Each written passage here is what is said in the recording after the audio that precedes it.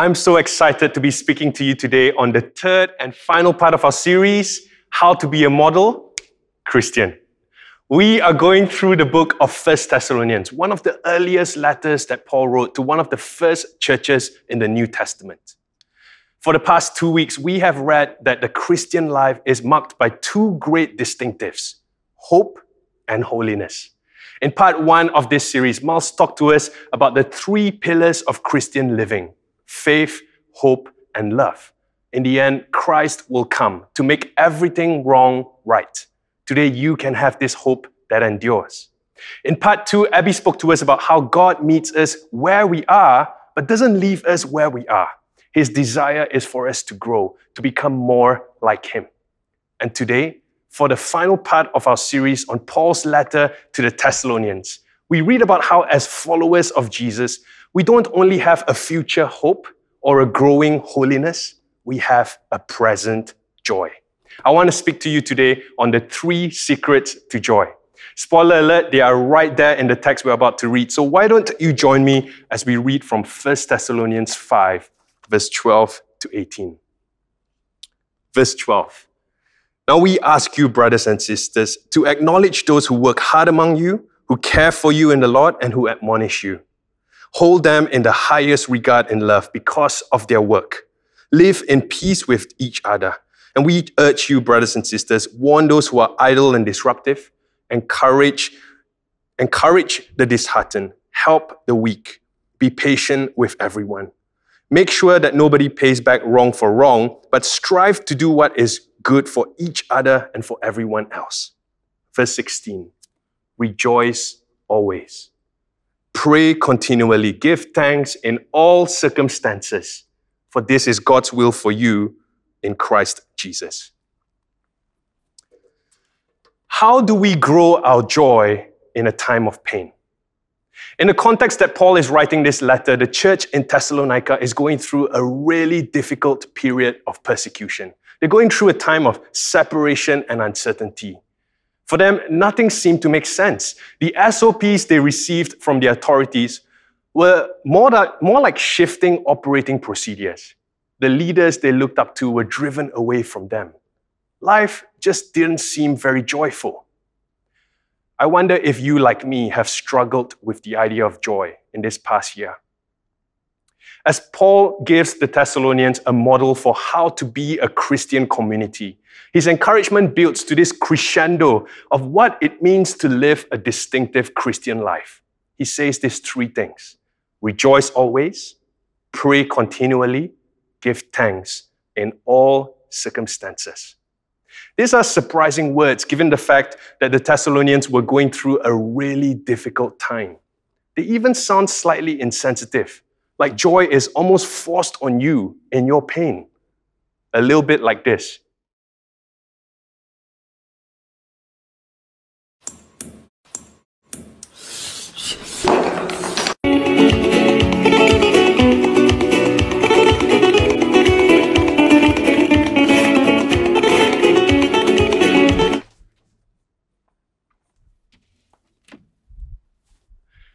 When Paul wrote that we can rejoice always, he didn't mean that we should rejoice for our pain.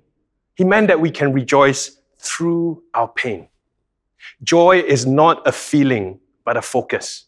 It's not the result of our circumstances, but the resolve of our character. And that's why the first secret to joy is its verb, rejoice. Dallas Willard wrote that the ultimate freedom we have as human beings is the power to select what we will allow or require our minds to dwell upon. This is why Paul writes about joy as if it's an act of the will, not the answer to a wish. Joy is activated actively, not received passively. Later on in Paul's writings to another church in Corinth, he would write about joy as a fruit of the Spirit.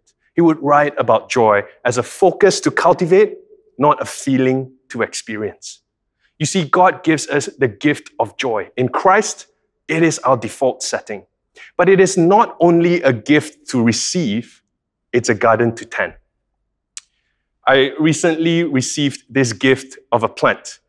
And we have a few pots of plants outside our home. Every time I water the plant, I realize that it's so easy to realize how much I can't take credit for my plants. And at the same time, just how much I'm needed to do. You see, the seeds of this plant, they didn't come from me.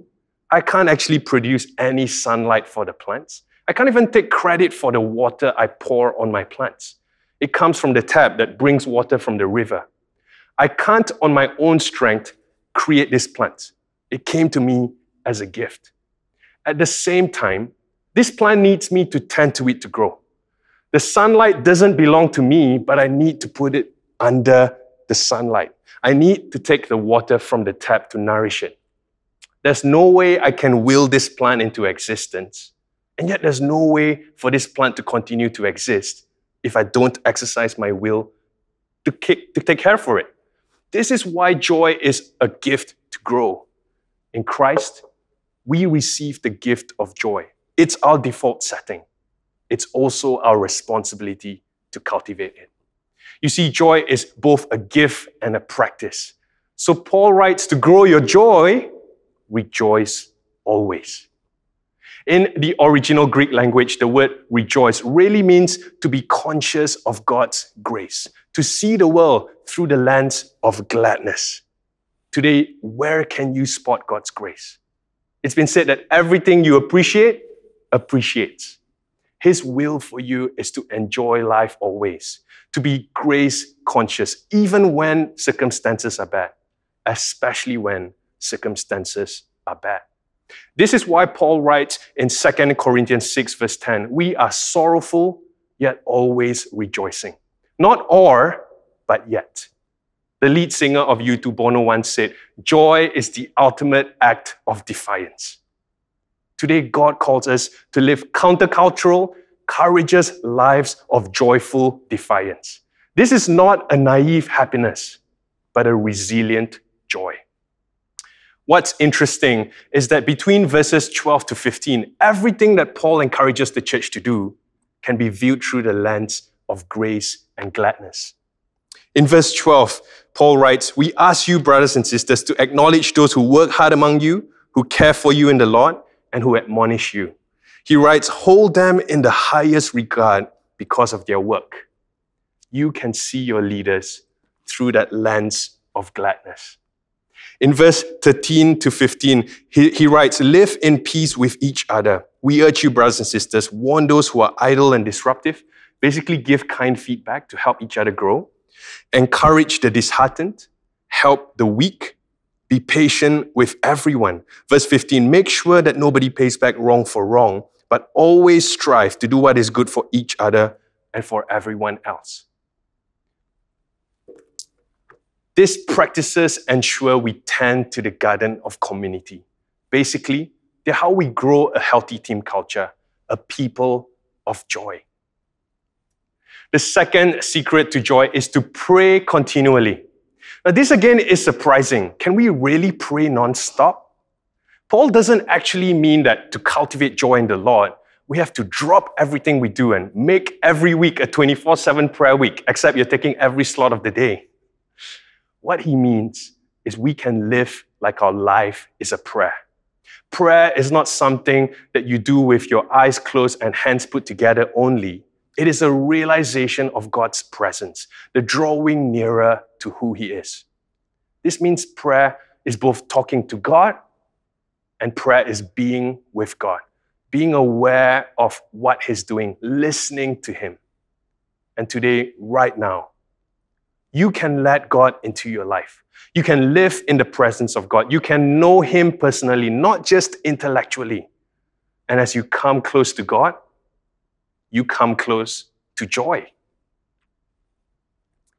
C.S. Lewis wrote, good things as well as bad are caught by a kind of infection.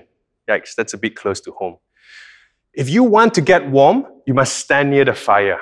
If you want to get wet, you must get into the water. If you want joy, power, peace, eternal life, you must get close to or even into the thing that has them.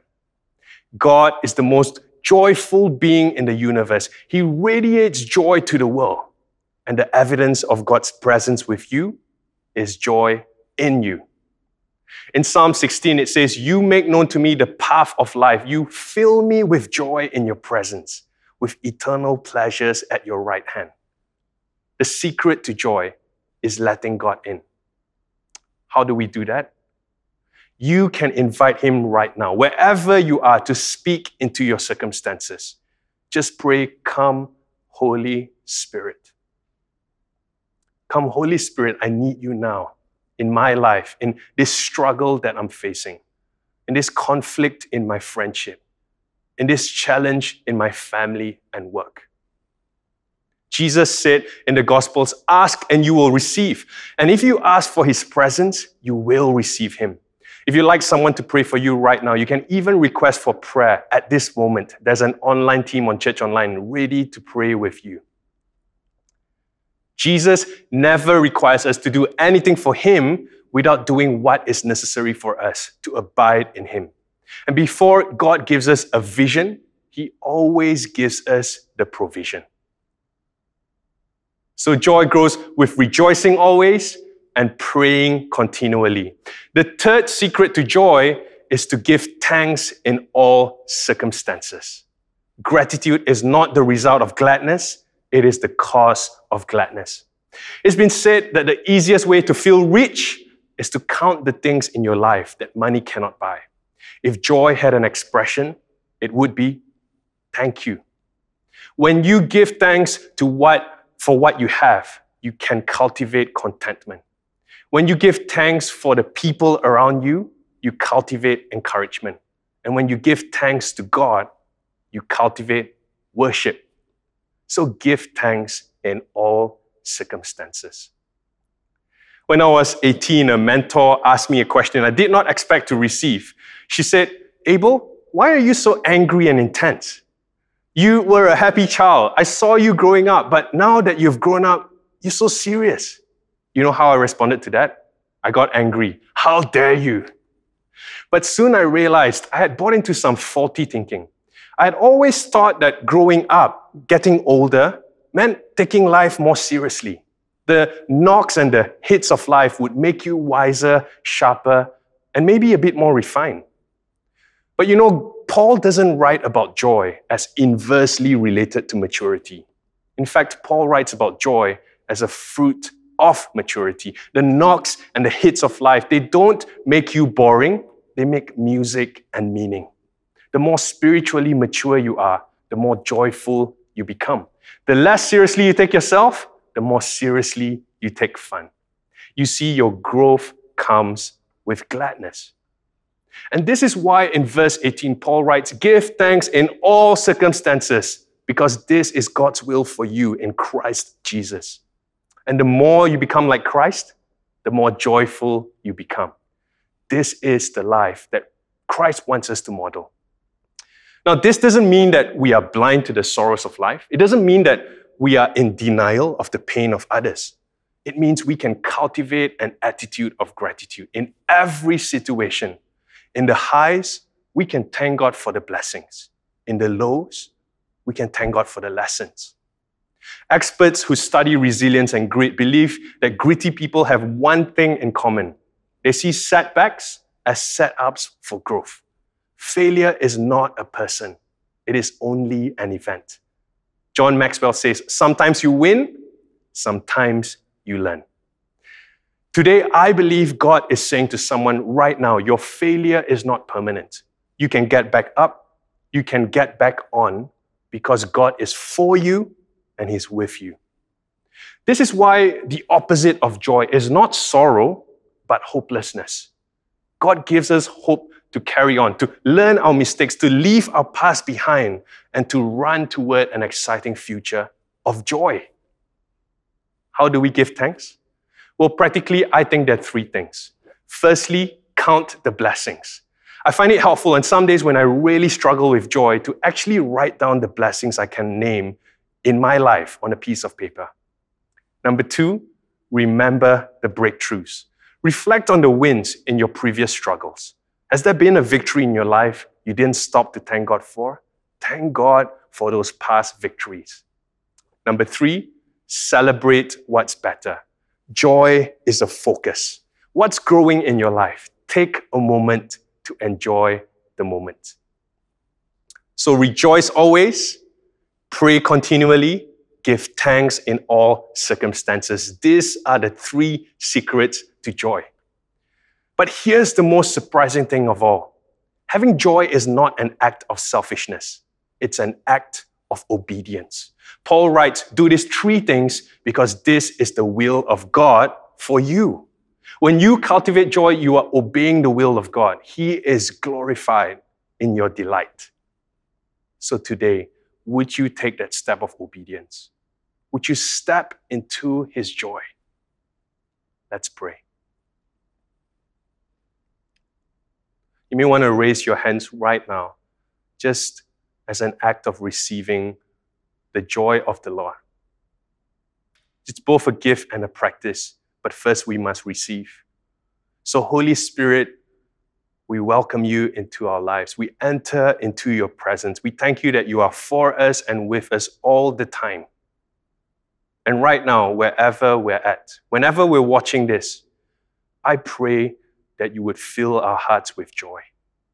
We thank you that it's not a naive happiness, but a resilient hope. And so we welcome you.